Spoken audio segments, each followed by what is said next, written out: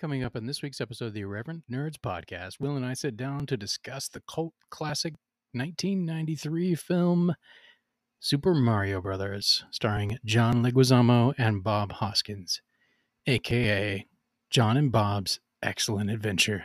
Stay tuned for more right after this.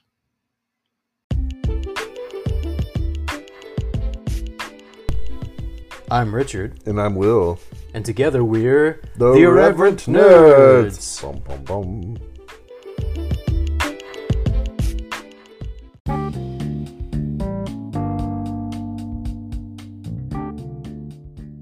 Nerds, I have some exciting news to share.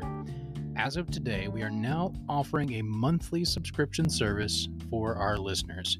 For the low price of $2.99 per month, subscribers will gain access to 2 bonus episodes and an invitation to 1 Zoom gathering a month. Additionally, every subscriber will be entered into a monthly drawing for an appropriately nerdy prize. Click on the link in the episode description today to get started.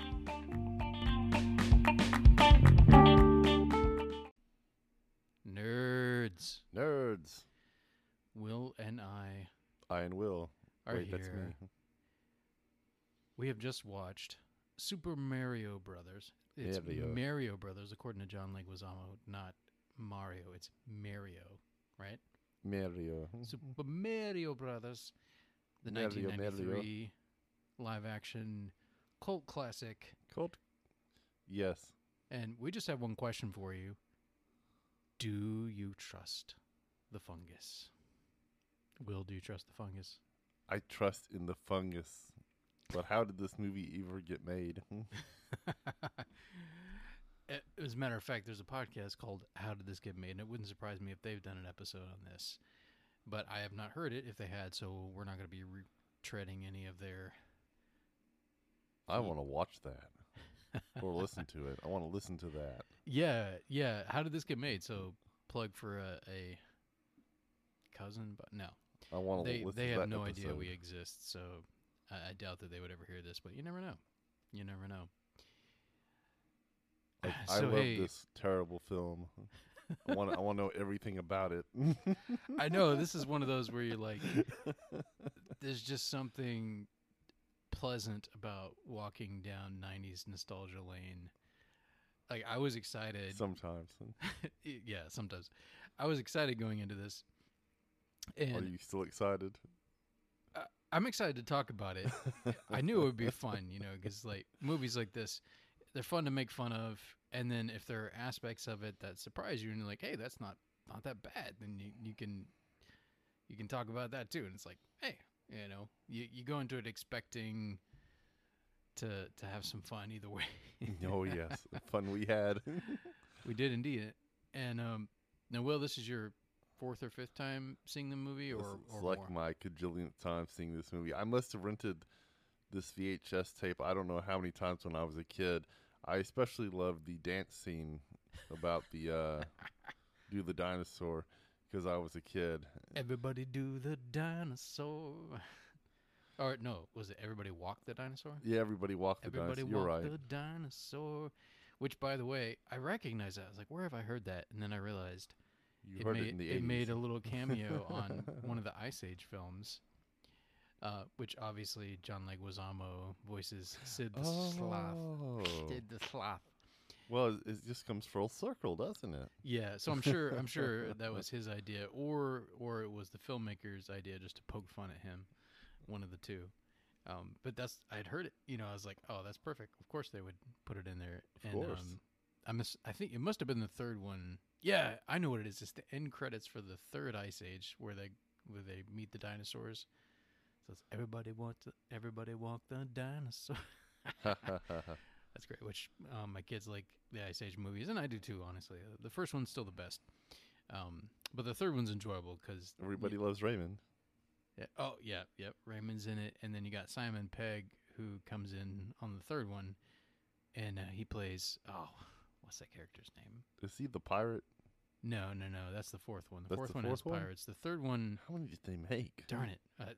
They're up to like 5 or 6 now, and I think John Leguizamo has voiced Sid for all of them. I'm pretty sure. I think they're on number 5. Yeah. Now Disney owns it now because they bought Fox. Oh, So now they're on Disney Plus. So I think they made a new one not too long ago that was only for Disney Plus. really? I had no idea. You guys got that for free. When does the live action Ice Age come out? Never. This is what we want to know, Disney. We know That's you're right. making it. My hair's not fat. It's poofy. Sorry. Yes. Anyway. I think I really hate the those Weasel brothers. I think I Oh, do. really? They are annoying, which I think they're supposed to be. But yeah, they're possums actually, or like Ancient possums. ancient possums. Yeah, like prehistoric possums.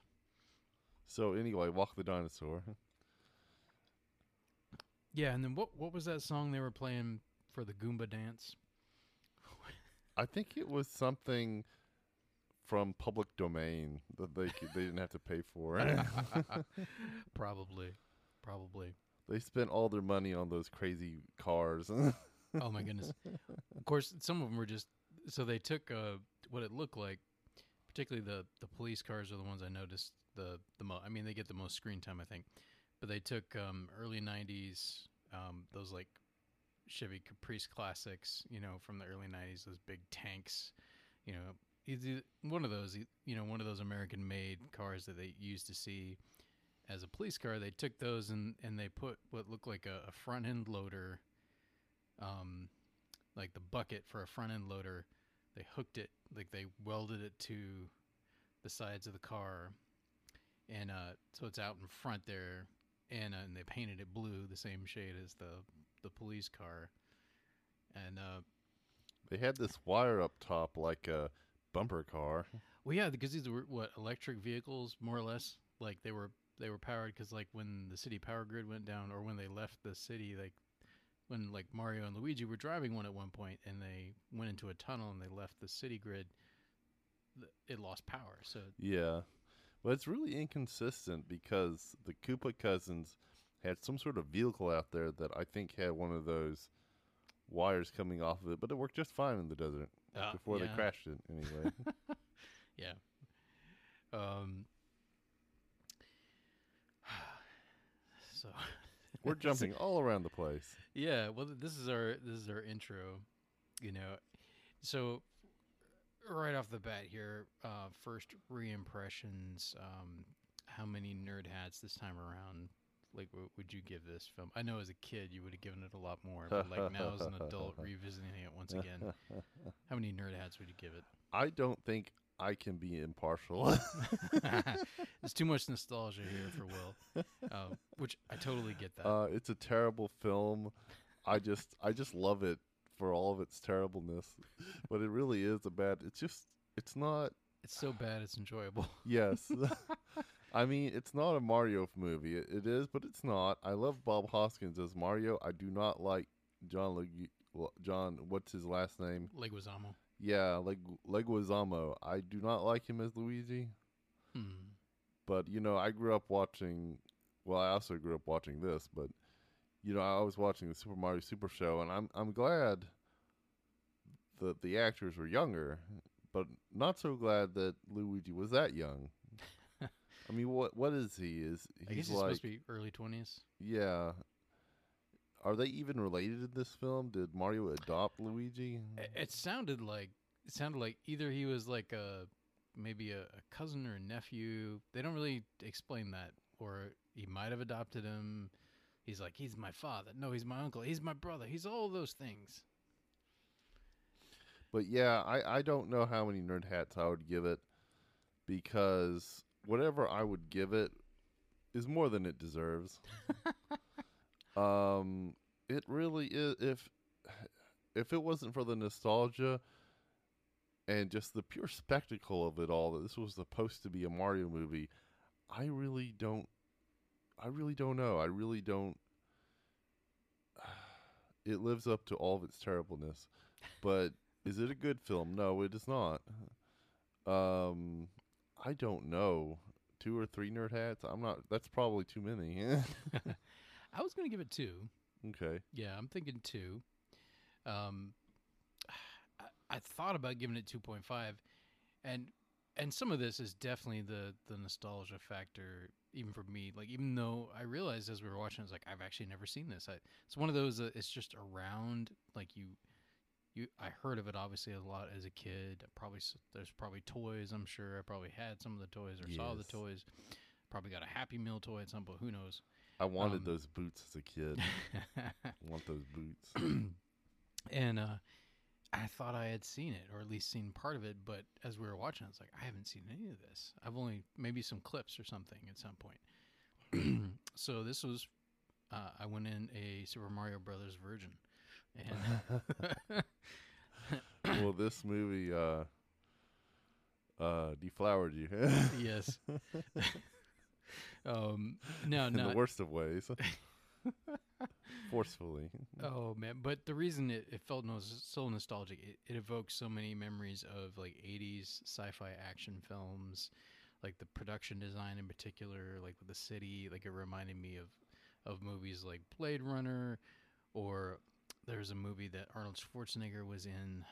I cannot think of the name of it right now, but the production design reminded me a lot of 80s sci-fi, and also another 90s sci-fi film. I think I mentioned this to you earlier today, Will, that I would compare it to, honestly, is The Fifth Element with Bruce Willis. Have you seen that? You would compare this to The Fifth Element? I would, actually. In terms of, like, the production design reminded me, and even the tone, like the goofiness of it, the tonality reminded me of The Fifth Element. But that's where The Fifth Element, I think, particularly with the main female character, there's something, they're able to evoke enough seriousness into it that it didn't go total goofball. But it got pretty darn close, I have to admit. The Fifth Element is weird. I'm going to have to rewatch The Fifth Element now, because it's a weird movie. That seems like a bizarre comparison. If you rewatched it, you would see what I'm talking about. But it has to be a better film, though. I mean, not as beloved to me, but I would say better. Yeah, I would say better, but not a lot. The only thing I remember about The Fifth Element is our main character, some weird alien at some point, and the fact that I had a crush on the redhead. That's all I remember. I don't remember her character's name, but Mila Jovovich is who was in the Resident Evil movies, I think, is one of the other things she's well known for. But yeah, she was probably in her early to mid-20s at that point, so yeah. But very, very beautiful, that's for sure. But yeah, you had Bruce Willis, probably 10 or 15 years older than her at that point, at least. Oh, yeah. Like, as far as the actors. He was real young back then, Bruce Willis. Yeah, this was like mid to late 90s, so he probably would have been in his 40s, I think. Oh, okay. Something like younger that. than now. Yeah, a little older than me and you, I think. Let's see. So we don't get too far afield here. How about we read the plot here? And what a plot it is. We have pulled this synopsis from ye olde Wikipedia. They do. Wikipedia does a great job. We've used them a lot. And anyway, we're gonna take turns reading paragraphs here and then regale you guys with the story of Super Mario Brothers. Mario. So, following the impact of a meteorite into the Earth 65 million years ago, the universe is split into 2 parallel dimensions. Oh no! Surviving dinosaurs escape into the new dimension, evolving into a humanoid race and founding the city of Dino Hatton. Because why not? Did they even call it Dino Hatton in the film? That's a good question. I don't know if they mentioned that. In 1973, a large egg and a rock are left at a Catholic orphanage. The egg hatches into a human baby. What do you think the impact was on the Catholic nun's faith? We can explore that, but let's get through this. Let's get through this plot synopsis first. Being as reverent as I can. 20 years. Oh, it's my turn. Yeah, 20 it's years your turn. later, Italian-American brothers Mario and Luigi Mario working as plumbers in Brooklyn. Okay, I'm going to stop now in case you can't understand what I'm saying. Are close to being driven out of business by mafioso Anthony Scapelli's construction company. I thought they were plumbers. Scapelli. I thought they were. Thought he had a plumbing company. Their construction. Why would you call a construction company to come out and fix a dishwasher?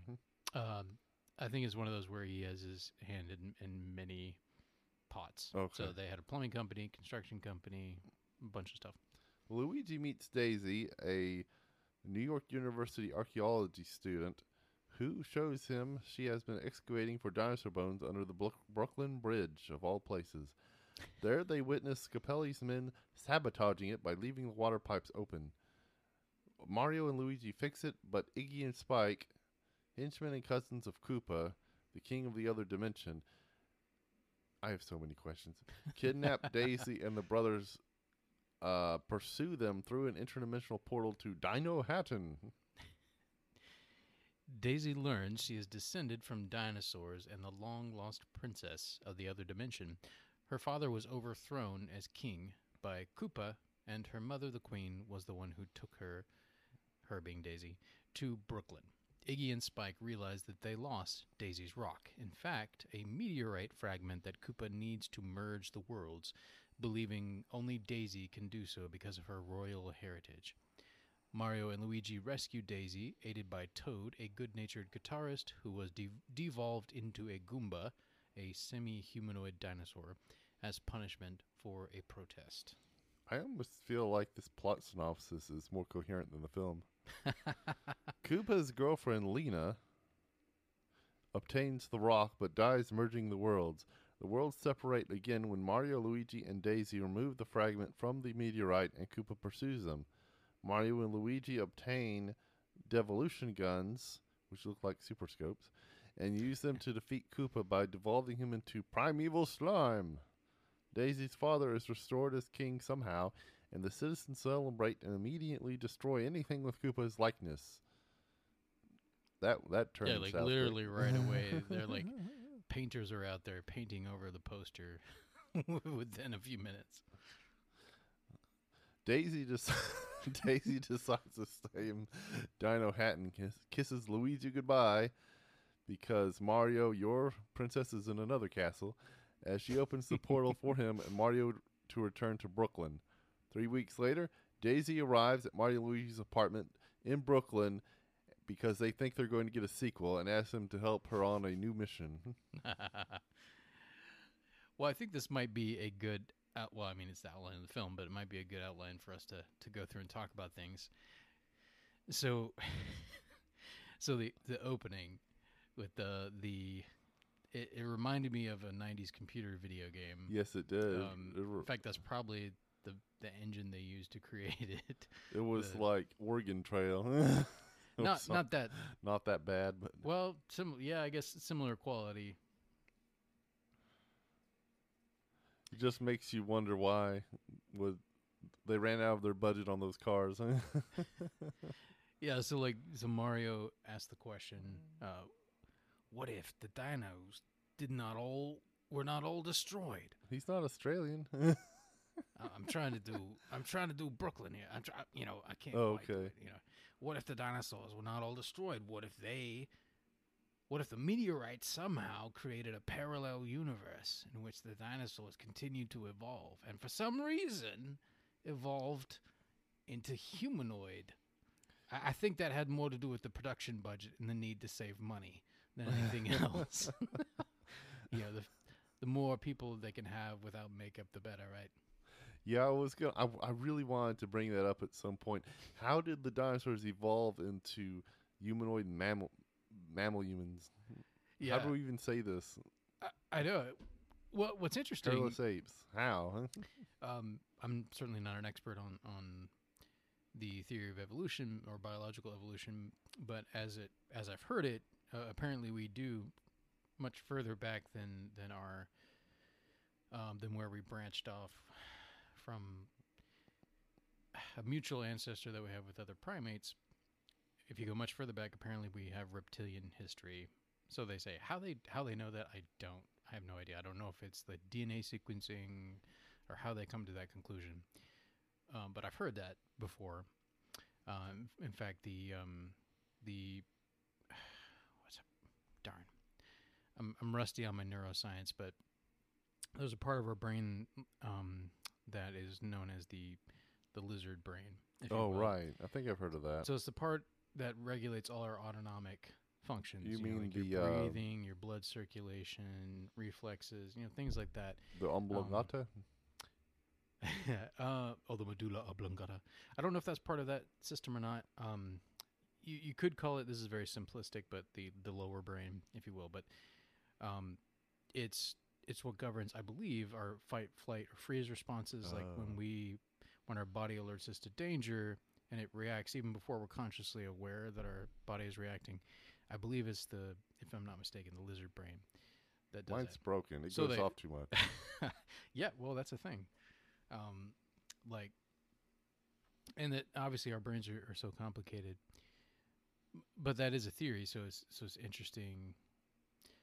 So in a sense, you could say, like within the storyline of this movie.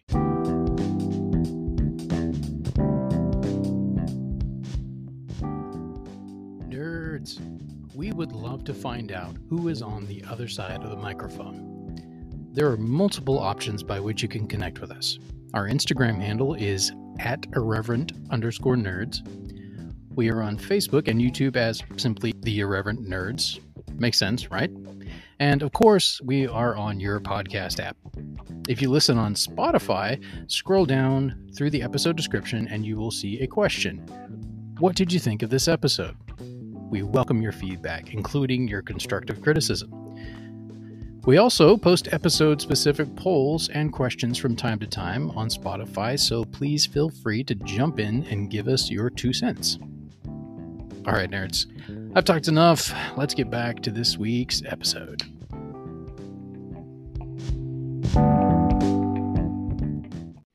That 65 million years ago, there was a branch created, and one of the branches got to grow within a parallel universe. But yeah, it's a little too convenient that they somehow evolved into beings that look just like Homo sapiens. Yeah. That's a little ridiculous, I think. But again, it's probably to save money on the production budget. Yeah, and so Daisy, who I also have questions about, looks indistinguishable from every other human girl on the planet. Yeah, you can't tell. You can't tell. So I broke Richard's brain. Sorry, I'm trying to read the beginning of the plot here at the same time. Oh, sorry. So apparently, Dino Hatton apparently is the only civilization in this alternate dimension. Like, it's almost like an alternate planet. Like, you see a globe at one point that Koopa is looking at. I think it's Koopa. Yeah. Or it's like a hike. Yeah. Anyway, it's a representation of their world. So you have the city, and then everything else is desert, basically. So like the city is the only civilization. It's like Mad Max. Everyone gave up being pilgrims and just moved to the city. Yeah, no, I got a few Mad Max vibes, like, and maybe that was on purpose. But no, it reminded me of a lot of 80s films, which is made in 93, so like right after that period. So yeah, that makes sense that it would. What kind of movie were they trying to make? Do you ever get this feeling that the director or script writers wanted to make an entirely different movie, but instead they were just told, "Oh, okay, you're making a Mario movie now"? Well, obviously, as far as like what they were aiming for, which it had potential, that again, obviously they didn't quite pull it off, but it had potential because they were obviously trying to somehow bring it. I mean, it's live action, so they were trying to bring it into the real world somehow. So, like, Mario and Luigi don't live in a world with Toad and walking mushrooms and bombs and Princess Peach, Koopa. They don't live in that world. They live in Brooklyn, right? So they were trying to, I guess, bring it and attach it to our world somehow. that could have worked, I think. Yeah. It could have worked. I mean, there's a lot of interesting stuff they did in this film. Strange directions and choices they made, but it could have worked. Yeah, I think some of, and this is where, like, in reading up about this beforehand, one of the criticisms, I think Siskel and Ebert at the time, a criticism that they had was there was inconsistent tonality. So I think this is where it just goes too far over into goofy. You know, particularly I think of the car chases, like some of the car chases and like the mattress ride down the pipe, which was kind of fun on the one hand, but like tonally, it's like, and I'll be honest, and normally Alan Silvestri is great in terms of his music, but the music hurt this film, I have to say. And maybe Silvestri, from what I've heard, there were a lot of problems with the directors. They just were not easy to work with. Oh. At least according to Bob Hoskins, and I think at least one or two other people. So maybe Alan Silvestri had similar issues, and maybe he just didn't care. He was like, I'm phoning it in for a paycheck. But normally he, now this is obviously further back in his filmography, but the music, it was just bad. And I think he did Forrest Gump,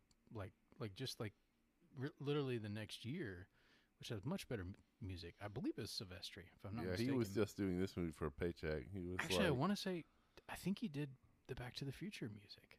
Really? Yeah. Oh, that was great. Yeah. So great themes. Now, one of the things with a composer though is that and some of that may have to do with contract work, I don't know, but they do have to work together with the directors. So if the directors don't know how to direct music, in other words, they don't know how to communicate what they want, or they're just stubborn and not willing to listen to a composer who knows more than they do about music, and they're just like, no, this is what we want. Either way, like, you know, I'm not necessarily blaming Alan. It may not have entirely been his fault. But yeah, the music didn't help, particularly in the action sequences. I think it was too goofy, a little too goofy, I think. That took me out of those moments. Like they could have been better. Oh, well, even though there is sort of a bit of a comedic tone throughout the film, the tonality reminded me a bit of the American Godzilla movie. Huh. I don't know if you got any vibes of that this time around. Well, I don't know what to say to that. The American Godzilla film was Matthew Broderick. That was at least more believable. Yeah, it was a little bit more, and it got. I own that one too. It had similar tonality problems though, because it's like on the one hand trying to be somewhat serious, but then it just comes off goofy sometimes when it's not meaning to be, I think. Godzilla. But then maybe that is similar to the tones of all the Godzilla movies though. Is that fair to say? Well, that might be too big. That might be too big of a tangent to go down. I forget what there was this big period of Godzilla films up until the 70s that were just way goofy, and they didn't. It was just that's just how the kaiju films were right at that time period, I guess. Especially as Godzilla was becoming more kid friendly, but that's for a different podcast episode. So how about let's get back on point here. Let's get back to the plot. You asked a question, so we're going back to early on in the film here. I've got some notes on. We see a what we think might be a baby dropped off, but then it's an egg, dropped off with this at this Catholic orphanage, and you don't see the egg hatch right away. So at first I was wondering, like, is this Yoshi? Like, why is a humanoid woman dropping Yoshi off at a Catholic orphanage? I wasn't sure. And then later, that makes sense. I understand why you would think that, because in Super Mario World, that's the only place we see eggs in the Mario movies. Yeah, like and they hatch Yoshi. Although, did that come out before this film? Like the Super Mario World? I No, think on Super Nintendo? I'm pretty sure it came out before this movie. Is it 92? I mean, Somewhere in this there. movie does include Yoshi later in it. Yeah, so I guess it must have. It was 1990 when that came out, I think, maybe. Yeah. Which, by the way, one of the best Mario games My of favorite. all time. Yeah, I did not have a Super Nintendo, but I played it enough at Toys R Us that I know it's great. I beat the thing a Nice. long time ago. I borrowed it from somebody.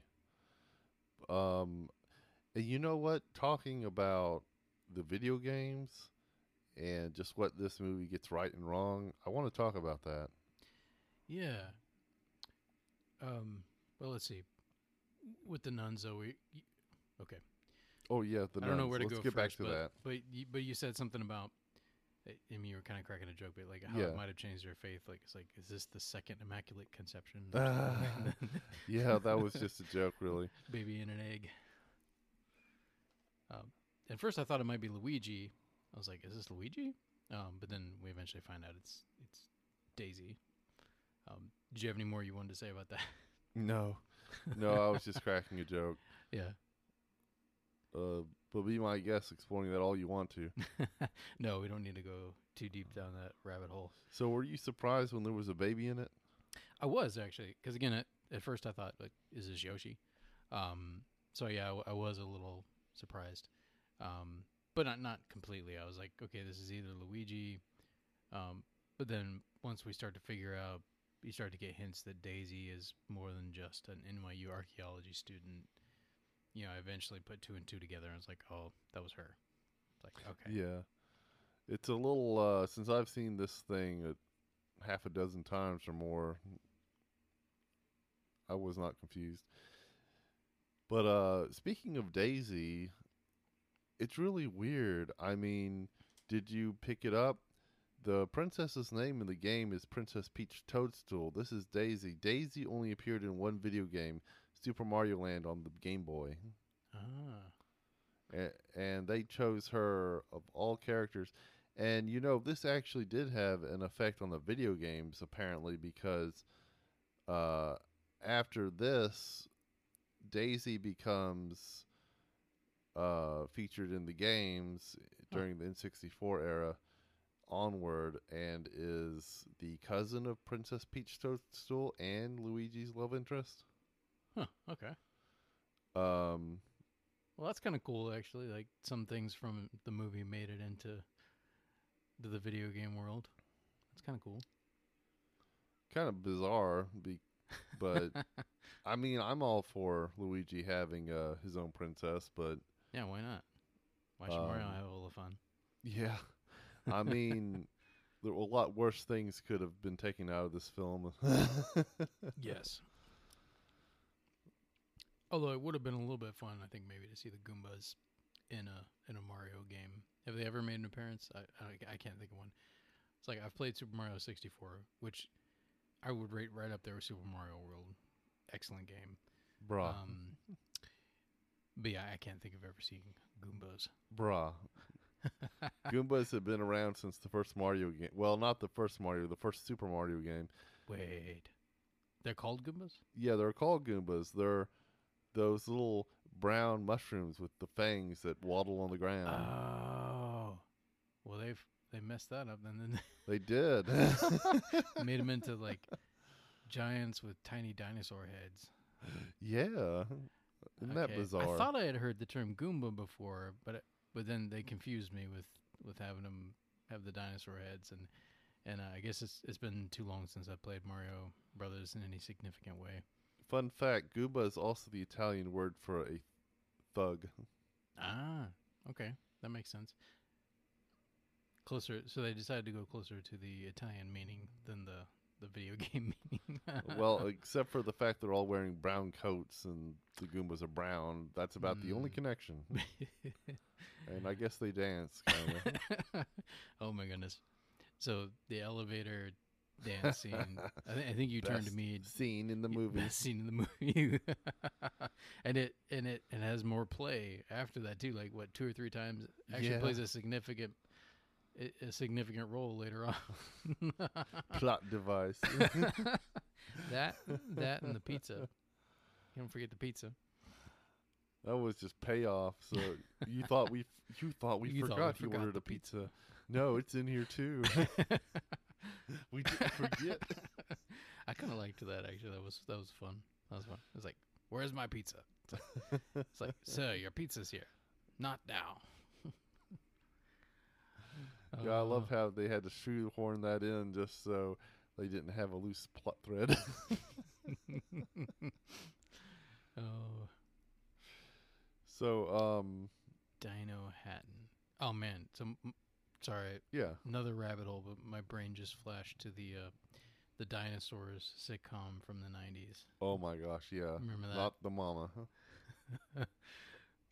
I don't think I was allowed to watch much of it, but it's just one of those things where you just see it around. You know, there were toys, I think of it, and like, but yeah, my brain just went to that. Didn't John Goodman play the father, or there's just something about that character that reminds me of John Goodman? Probably because Roseanne came out around the same time. Yeah, like, probably, and they both wore flannel. You never know. Oh yeah, didn't he? He also played Fred Flintstone in the Flintstone the movies, live right? The live action ones. Yeah. Yeah, and then wait, who's his wife? Was it Nicole? It wasn't Nicole Kidman, was it? Was Nicole Kidman? I don't remember. I'm trying to remember. I know Rosie O'Donnell played Wilma. Yeah. Not Wilma. Barney's wife. Whatever Barney's Betty. wife. Betty. So we're walking that dinosaur. I guess we should walk on back to Mario. Yeah. So Daisy learns she's descended from dinosaurs and the long-lost princess of the other dimension. It doesn't cause her to have a breakdown at all. So do we want to spoil... Spoil it. Spoil the fungus. I like the fungus. Yeah, no, like the way they wove it in there made it interesting. It was more than just, toadstools sitting around, them jumping off or eating one to get bigger or something. Yep. You can go get one of those mushrooms that make you bigger down at the pharmacy, That's our sponsor, by the way. You can grow 3 inches with shrooms. And that's may have hallucinogenic side effects. Yes, but that only adds to the Ask experience. your doctor if shrooms is for you. I just watched an X-Files episode in season 2 where shrooms were behind the whole thing. Nice. By the way, this is a preview. We are working on an X-Files episode for the podcast, and my wife is going to join us because she and I have been watching it together. We're just about to finish the entire series. We've been watching together since our first year of marriage. Wow. We're just about to finish season 11. But yeah, like Will's going to join us too, but we're going to talk about season 1 of the X-Files. So that may be next month. We'll see if we get it done in time, but it's coming up. It's going to be one of our sci-fi features of the month, which this is the sci-fi feature for this month, which I know we stretched that a little bit, but this does definitely, I think you could call it sci-fi action adventure, right? Like sci-fi action. I think that's fair. Yeah, I mean, there are definitely sci-fi elements in this film. Yeah. Like, we haven't even talked about the evolution, de-evolution rays and guns and machines yet. Oh, yeah. Like, somehow King Koopa has developed the technology to de-evolve, or we find out a little later in the film, evolve citizens of his Dino Hatton. Speaking of which, when the worlds do merge and they cross over, I know I'm jumping here a bit in the plot, but he de-evolves Scapelli. Is Scapelli a Don?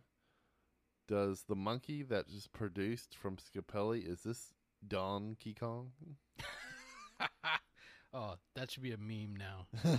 Dang it! I gotta find a picture. I gotta find a picture of that scene and use that because that's good. He's a mafioso don. That was definitely not something I picked up as a kid, but I picked it up coming into this. Just Hey, you come here today on the day of my daughter's mating, and all you bring me is a banana? What do you think I am, a monkey? I'm a chimpanzee. I'm an ape. I'm not a monkey. Even though they called me one, I'm not a monkey. Get that through your skull. No.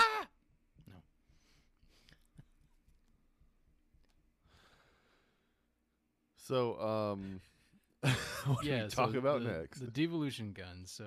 So the first person or character who gets devolved is Toad, which I'm wondering. I need to look. Well, actually, let's look up the cast. Let's see if it says who played Toad, because I'm wondering if it was like a well-known musician, or at least someone who was well-known at the time. Mojo Nixon Dun dun as dun. Toad. I have no. Who is it? He is an American. Mojo Nixon, born Neil Kirby McMillan Jr. Why he changed his name to Mojo Nixon?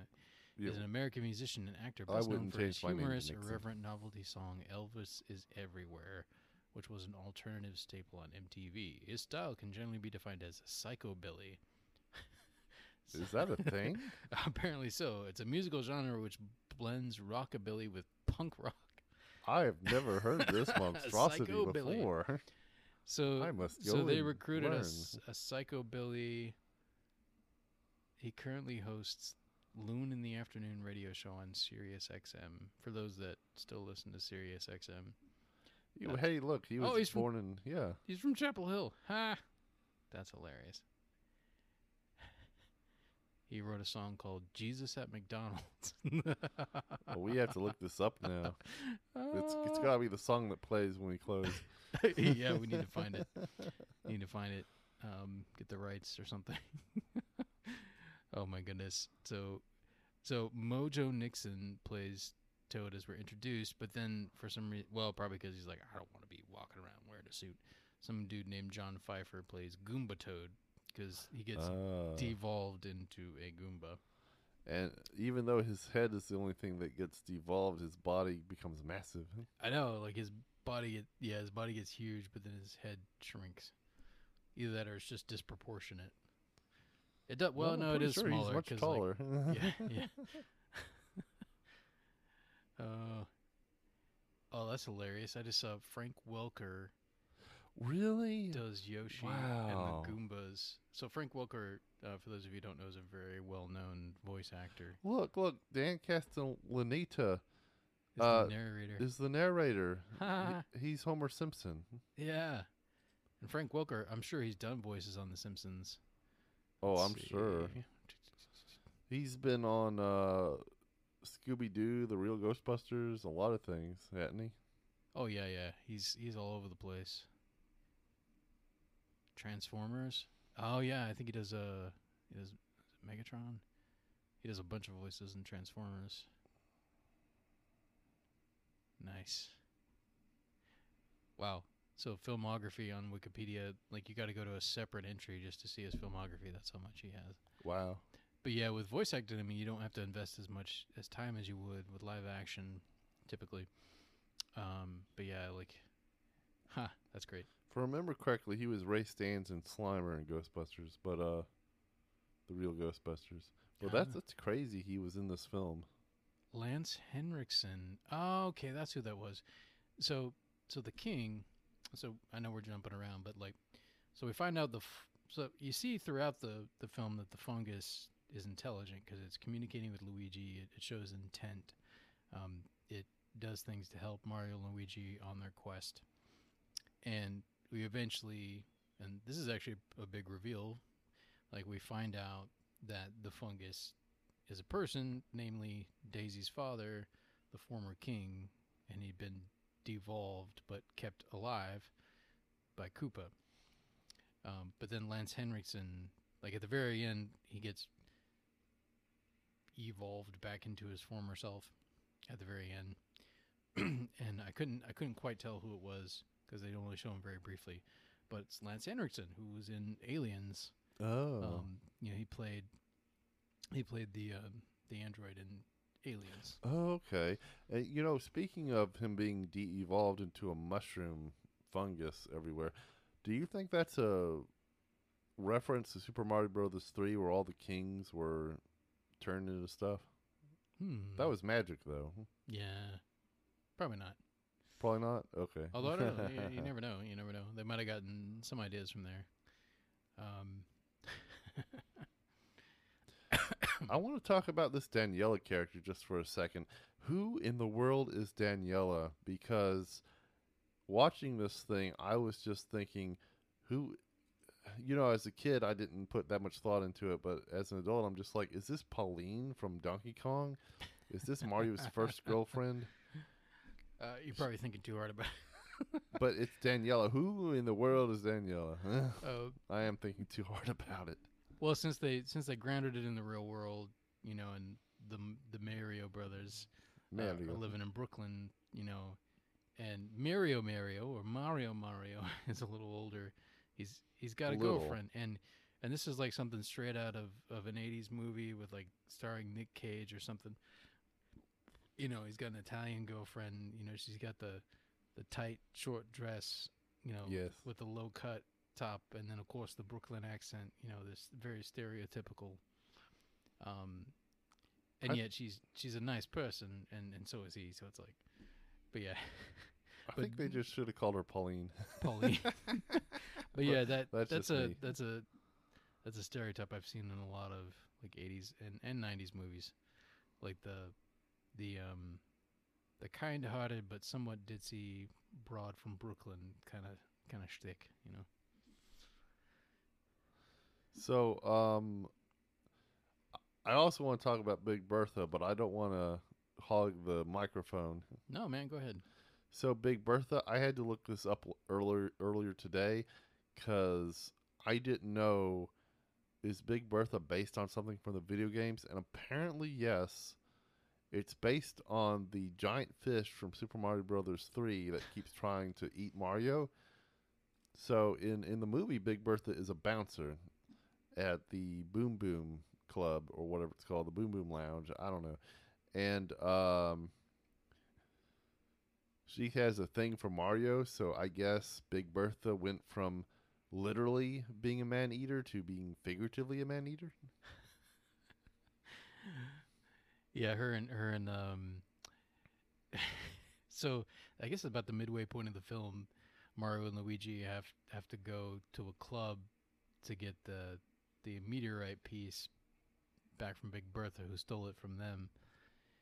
And yeah, it's like, oh, this is a little racy for a PG movie.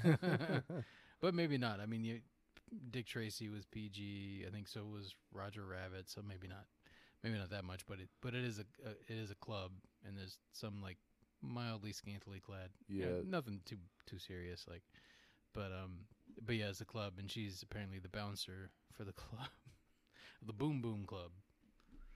Speaking of Roger Rabbit, Bob Hoskins played in that too.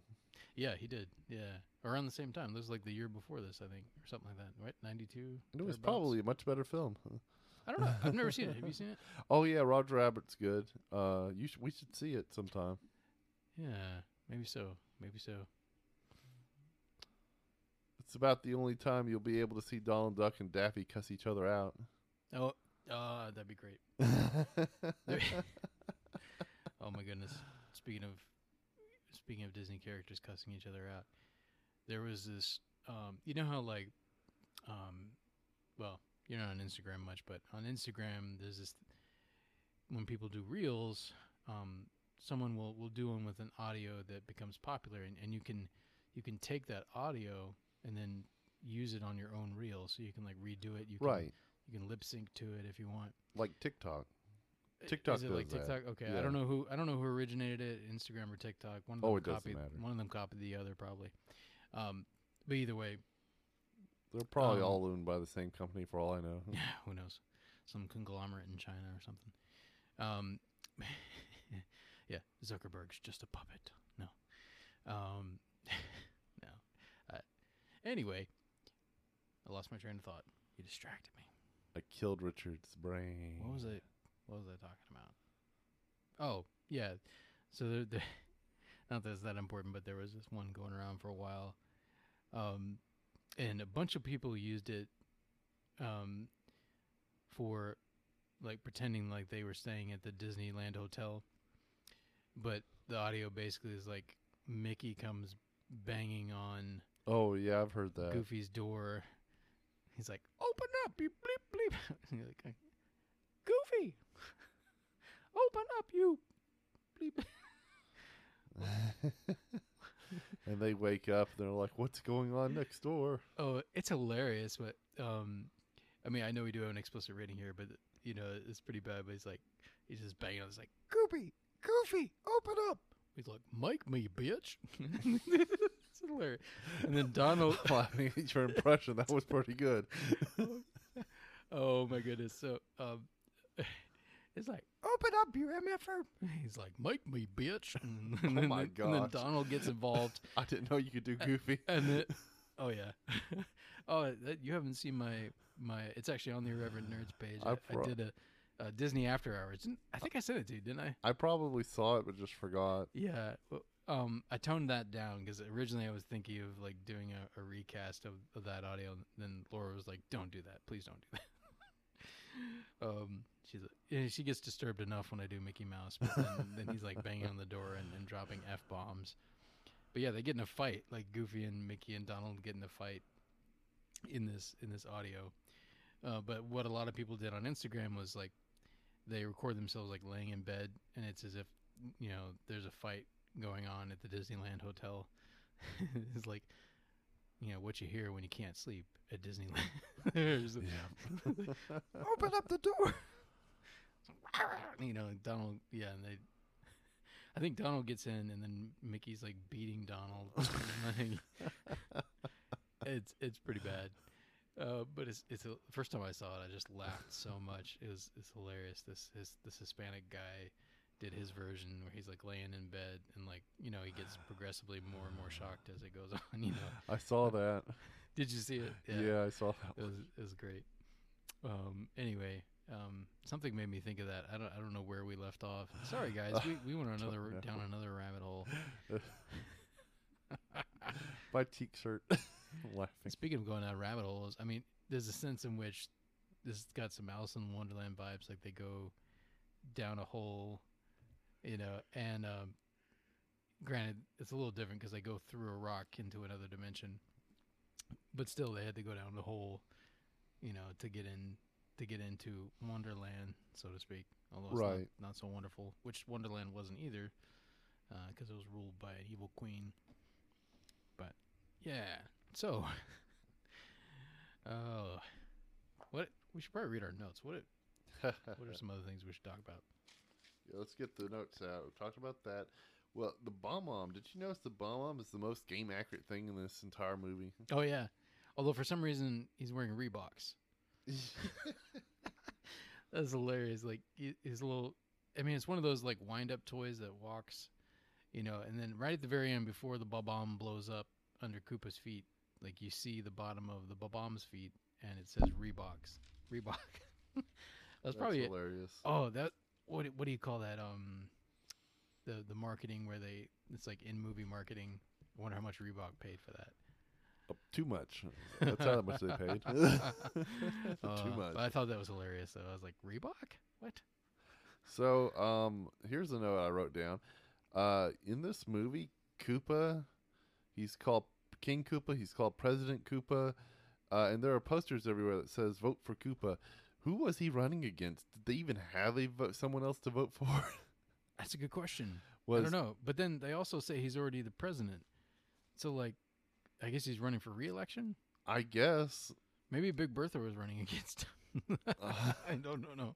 I don't know. No, she was too alive. She'd be swimming with the desert fishes.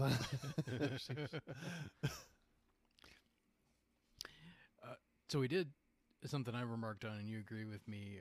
This is going back more towards the beginning of the film, but Daisy's quite naive there. Yes. I mean, I know you could say, well, she had intuition about the fact that Luigi and Mario were kind-hearted humans, but like, she literally just meets these guys, and within like 5 minutes, she's taking a ride in their plumber van. like she just met Luigi, and he gave her money for a payphone. But then she like hops in their van, and then later like that same night she goes on a date, a double date with them, and then goes with Luigi to an isolated archaeological dig. And at first I thought they're just going to be there right in front of the broken bridge, but no, they go down in a tunnel, just the two of them. And I'm like wow, this is for a girl that grows up in New York. This is really dumb. I think she's just dumb. Yeah, young and naive. Bad writing. Thankfully, Luigi obviously turns out to be a good guy, and maybe you could say, well, maybe she had an intuition for that, but still, yeah, you don't do that with somebody you literally met that day. We have a van. It's like That was from the last Frozen. time they It's ever like, saw you got her. engaged to someone you just met. It's like you went down in a tunnel with someone you just met. But again, it turns out it was fate. Fate. Because yeah, Luigi ends up saving the day. Him and his brother Mario. Mario. So, you mentioned that you were wondering who designed the Yoshi puppet. Yeah, I wonder if it probably says somewhere here because it's the anime, because this is literally the same year that Jurassic Park came out. So I immediately thought of Stan Winston's production company, or Stan Winston's company, and I'm gonna look and see if it says. I don't know if you know. No, I don't know.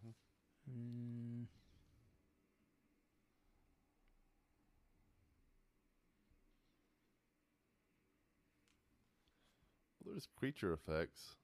Yeah, and they decent amount, like some CGI, definitely makes it in the film, and it's pretty decent actually. Let's see. Oh, looks like some of this was filmed in Wilmington, North Carolina. Huh. Ha! I feel dirty now. They located the deserted Ideal Cement Company plant in Wilmington, North Carolina. They found the location a unique opportunity.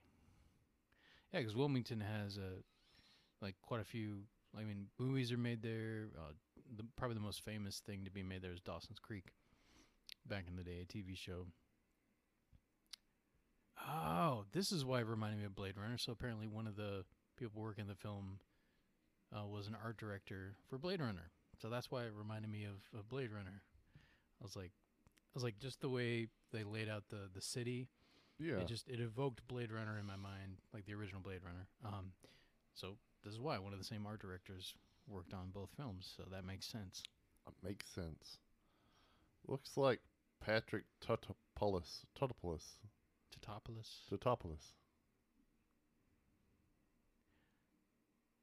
Patrick Tatopoulos was aware of the concurrent Jurassic Park production, so he consciously designed the dinosaurs for Super Mario Bros. To be more cute and cartoon-like, with inspiration from Beetlejuice. I have no idea how he got Beetlejuice out of that. He described Yoshi as an abstract fantasy T-Rex.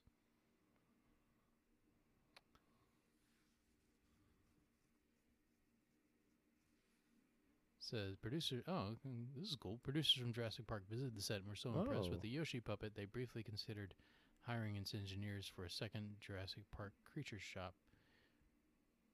Cool. Yeah. Oh, that's I know. cool. Like it was up to that level of quality, like where they had the robotic velociraptors. It immediately reminded me of that.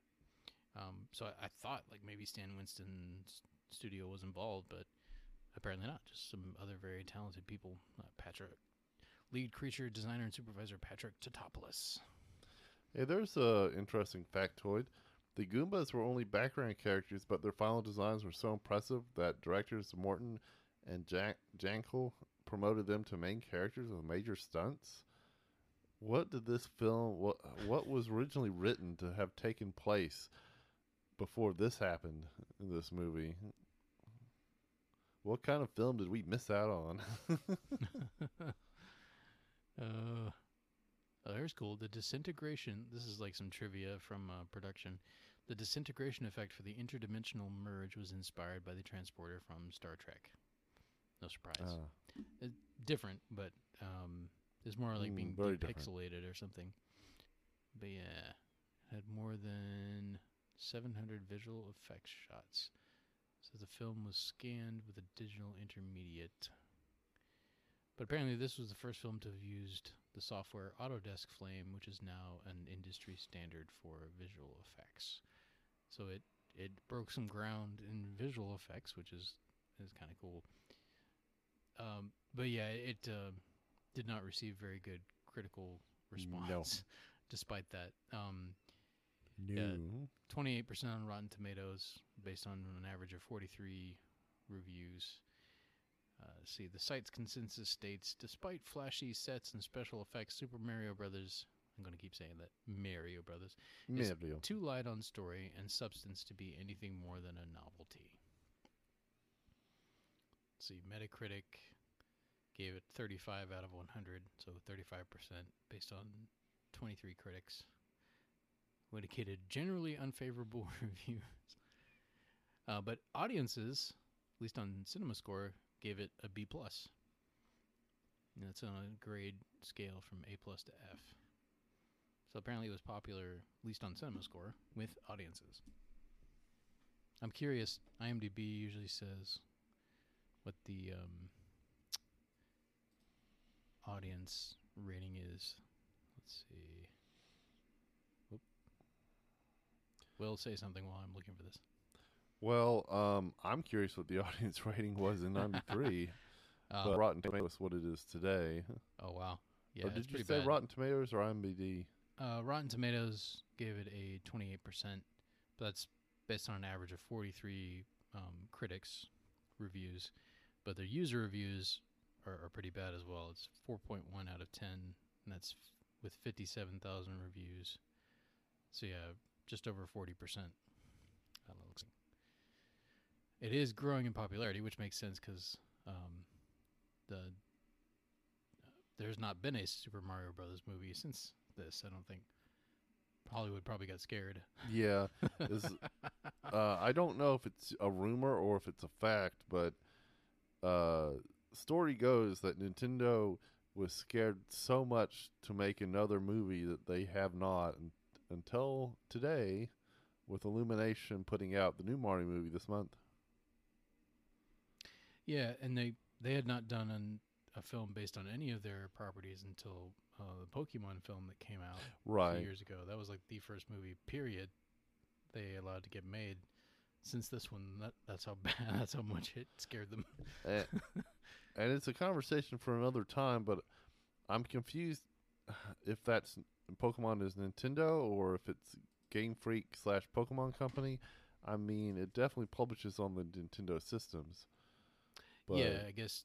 I mean, I imagine, like, was Mario like a fully Nintendo or fully other? It was. Okay. Yeah, fully Nintendo. Zelda's fully Nintendo. Donkey Kong is fully Nintendo. Pokemon has an entirely different company behind it, but I'm not certain if it's owned by Nintendo.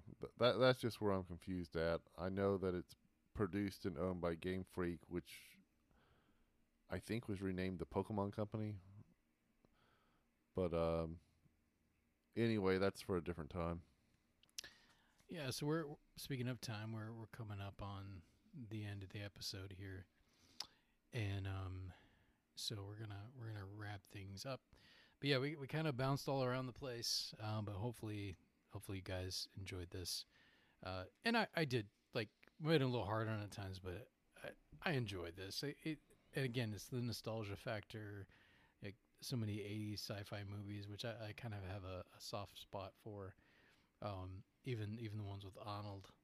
I mean, obviously Terminator is. I mean, there's some awesome 80s sci-fi, honestly, but the production design reminded me a lot of that, which makes sense. But yeah, I enjoyed it. I had fun. I had fun watching it. Now I got a little bored in parts. I think some of the action scenes in particular were just not well done. Some of the dialogue was very clunky. Dennis Hopper was obviously mailing it in, and by the way, why did he have dreadlocks? Why did he?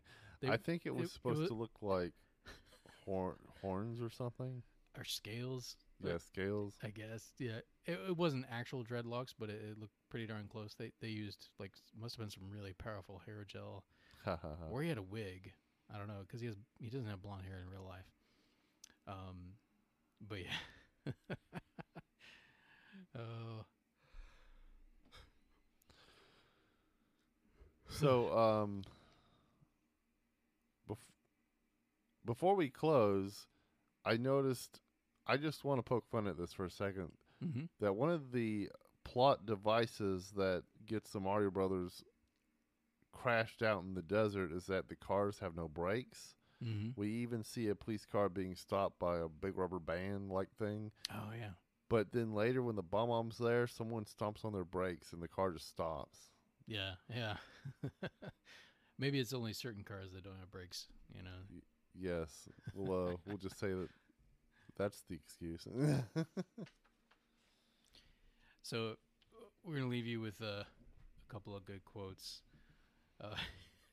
both from Luigi. Obviously, the one that's probably the most well known is Mario. You know, he's looking at Mario. This is like the penultimate scene. You're at the climax. You know, they're about to save the day, and he's like, "Mario, trust the fungus." But then the other is when a character dies and she gets like embedded in the wall as a fossil. It's like he smiles. He's like, "Man, she really made an impression." I was like, "Wow, that's some dark humor, Luigi. Very dark." That woman just died. I know. And it's like that's dark, man. Where you going? Where you going there, Luigi? We have to make this moment light for the kids. I guess. What I was like, her hair even gets fossilized. You know, saw that like she's like instantaneous. She looks like the alien queen there up on the wall or something. Like, you know. Take that science. I'm picking. I thought fossils were supposed to take like a long time to be made. Yeah. Well, it depends. There have to be certain circumstances. Oh, okay. Usually something cataclysmic because it has to be buried very quickly under a lot of mud and pressurized and like so that it just stays there. Well, I guess that was cataclysmic. It was cataclysmic, that's for sure. So hey guys, so Super Mario.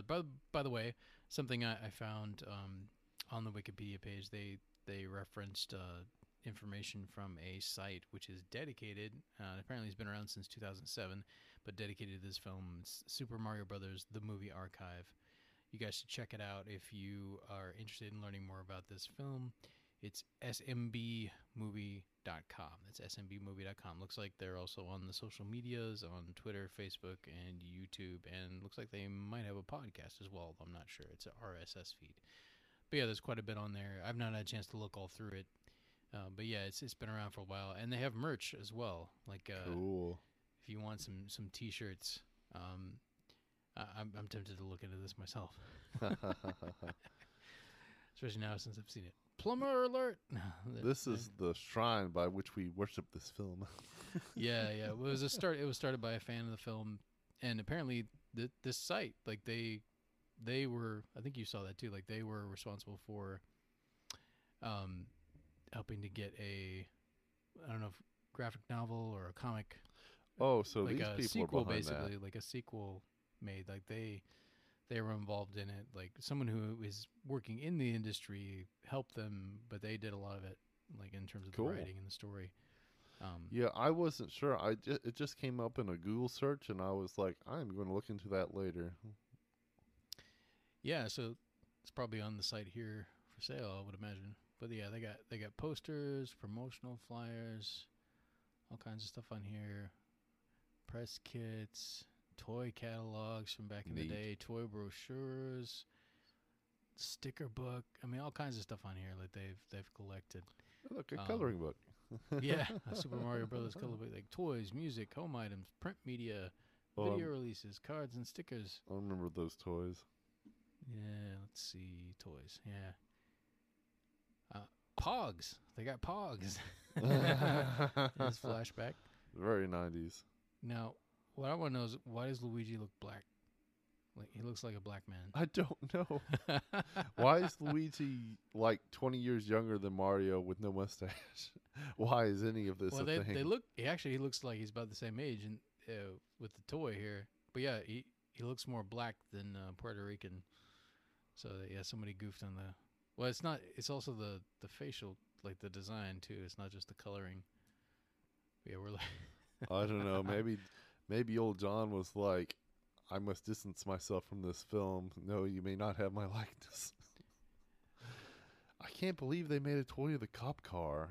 Nice. Yeah, they got whatever. I mean, I imagine, I mean, that's probably, I don't know if the toys or DVD sales over the years have helped it to ever break even. Like, it didn't make enough money on its film run to break even. It lost like upwards of like at least $4 million.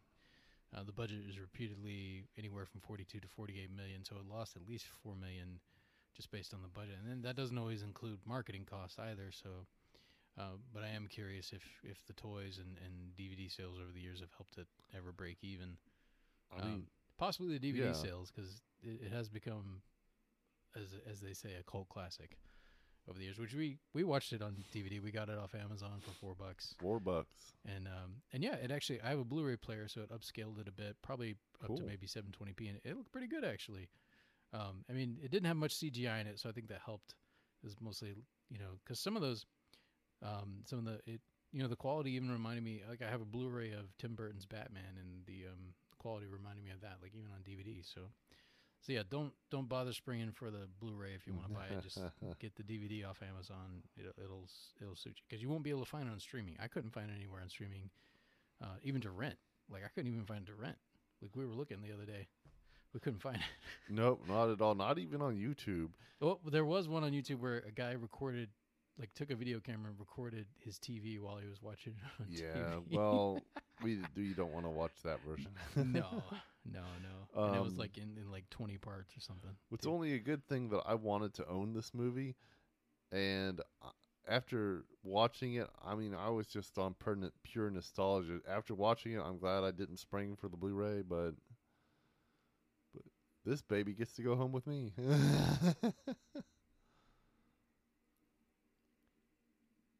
Nice. Sorry, I was just looking at Samantha Mathis. Wikipedia, when you highlight something, it has a little blurb on it, a link to its other. She was apparently the vice president for actors and performers of the SAG-AFTRA, which is the Screen Actors Guild, from 2015 to 2019. That's cool.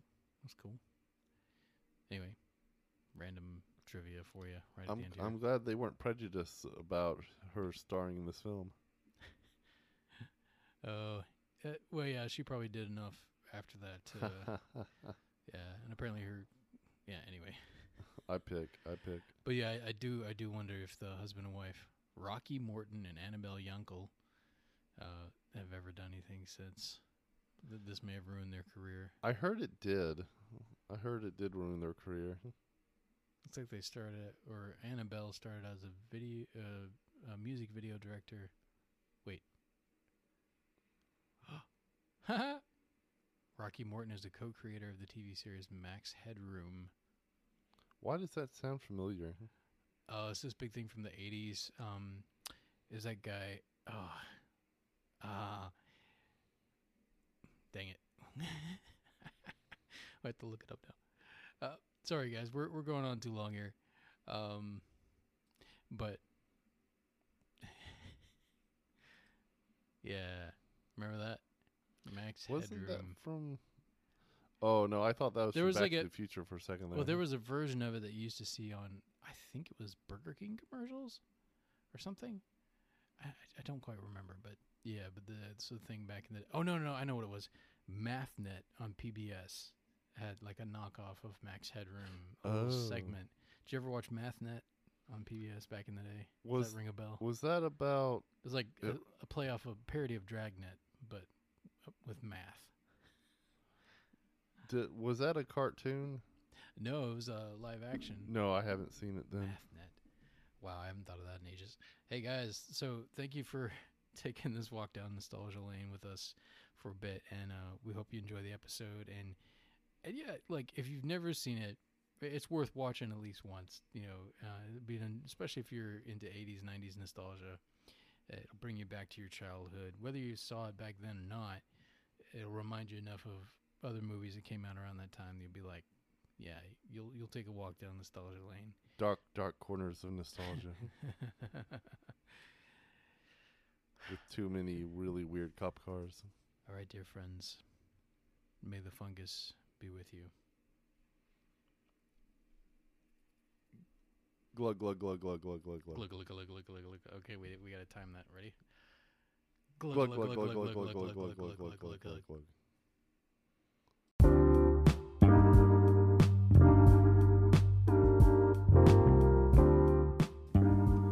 Thank you so much for joining us for another episode of the Irreverent Nerds podcast. If you would, consider following us on Instagram. We are there at irreverent_nerds. You can also hit us up on Facebook. Just look us up there at The Irreverent Nerds. That's our fan page. We have a YouTube channel as well. Once again, The Irreverent Nerds. Nice and simple, right?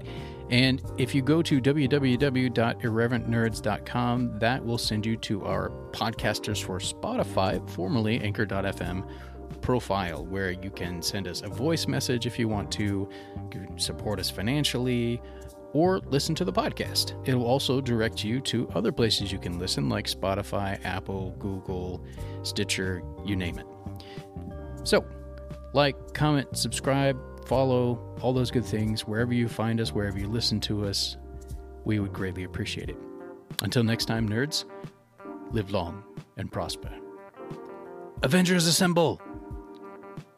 I'm Batman.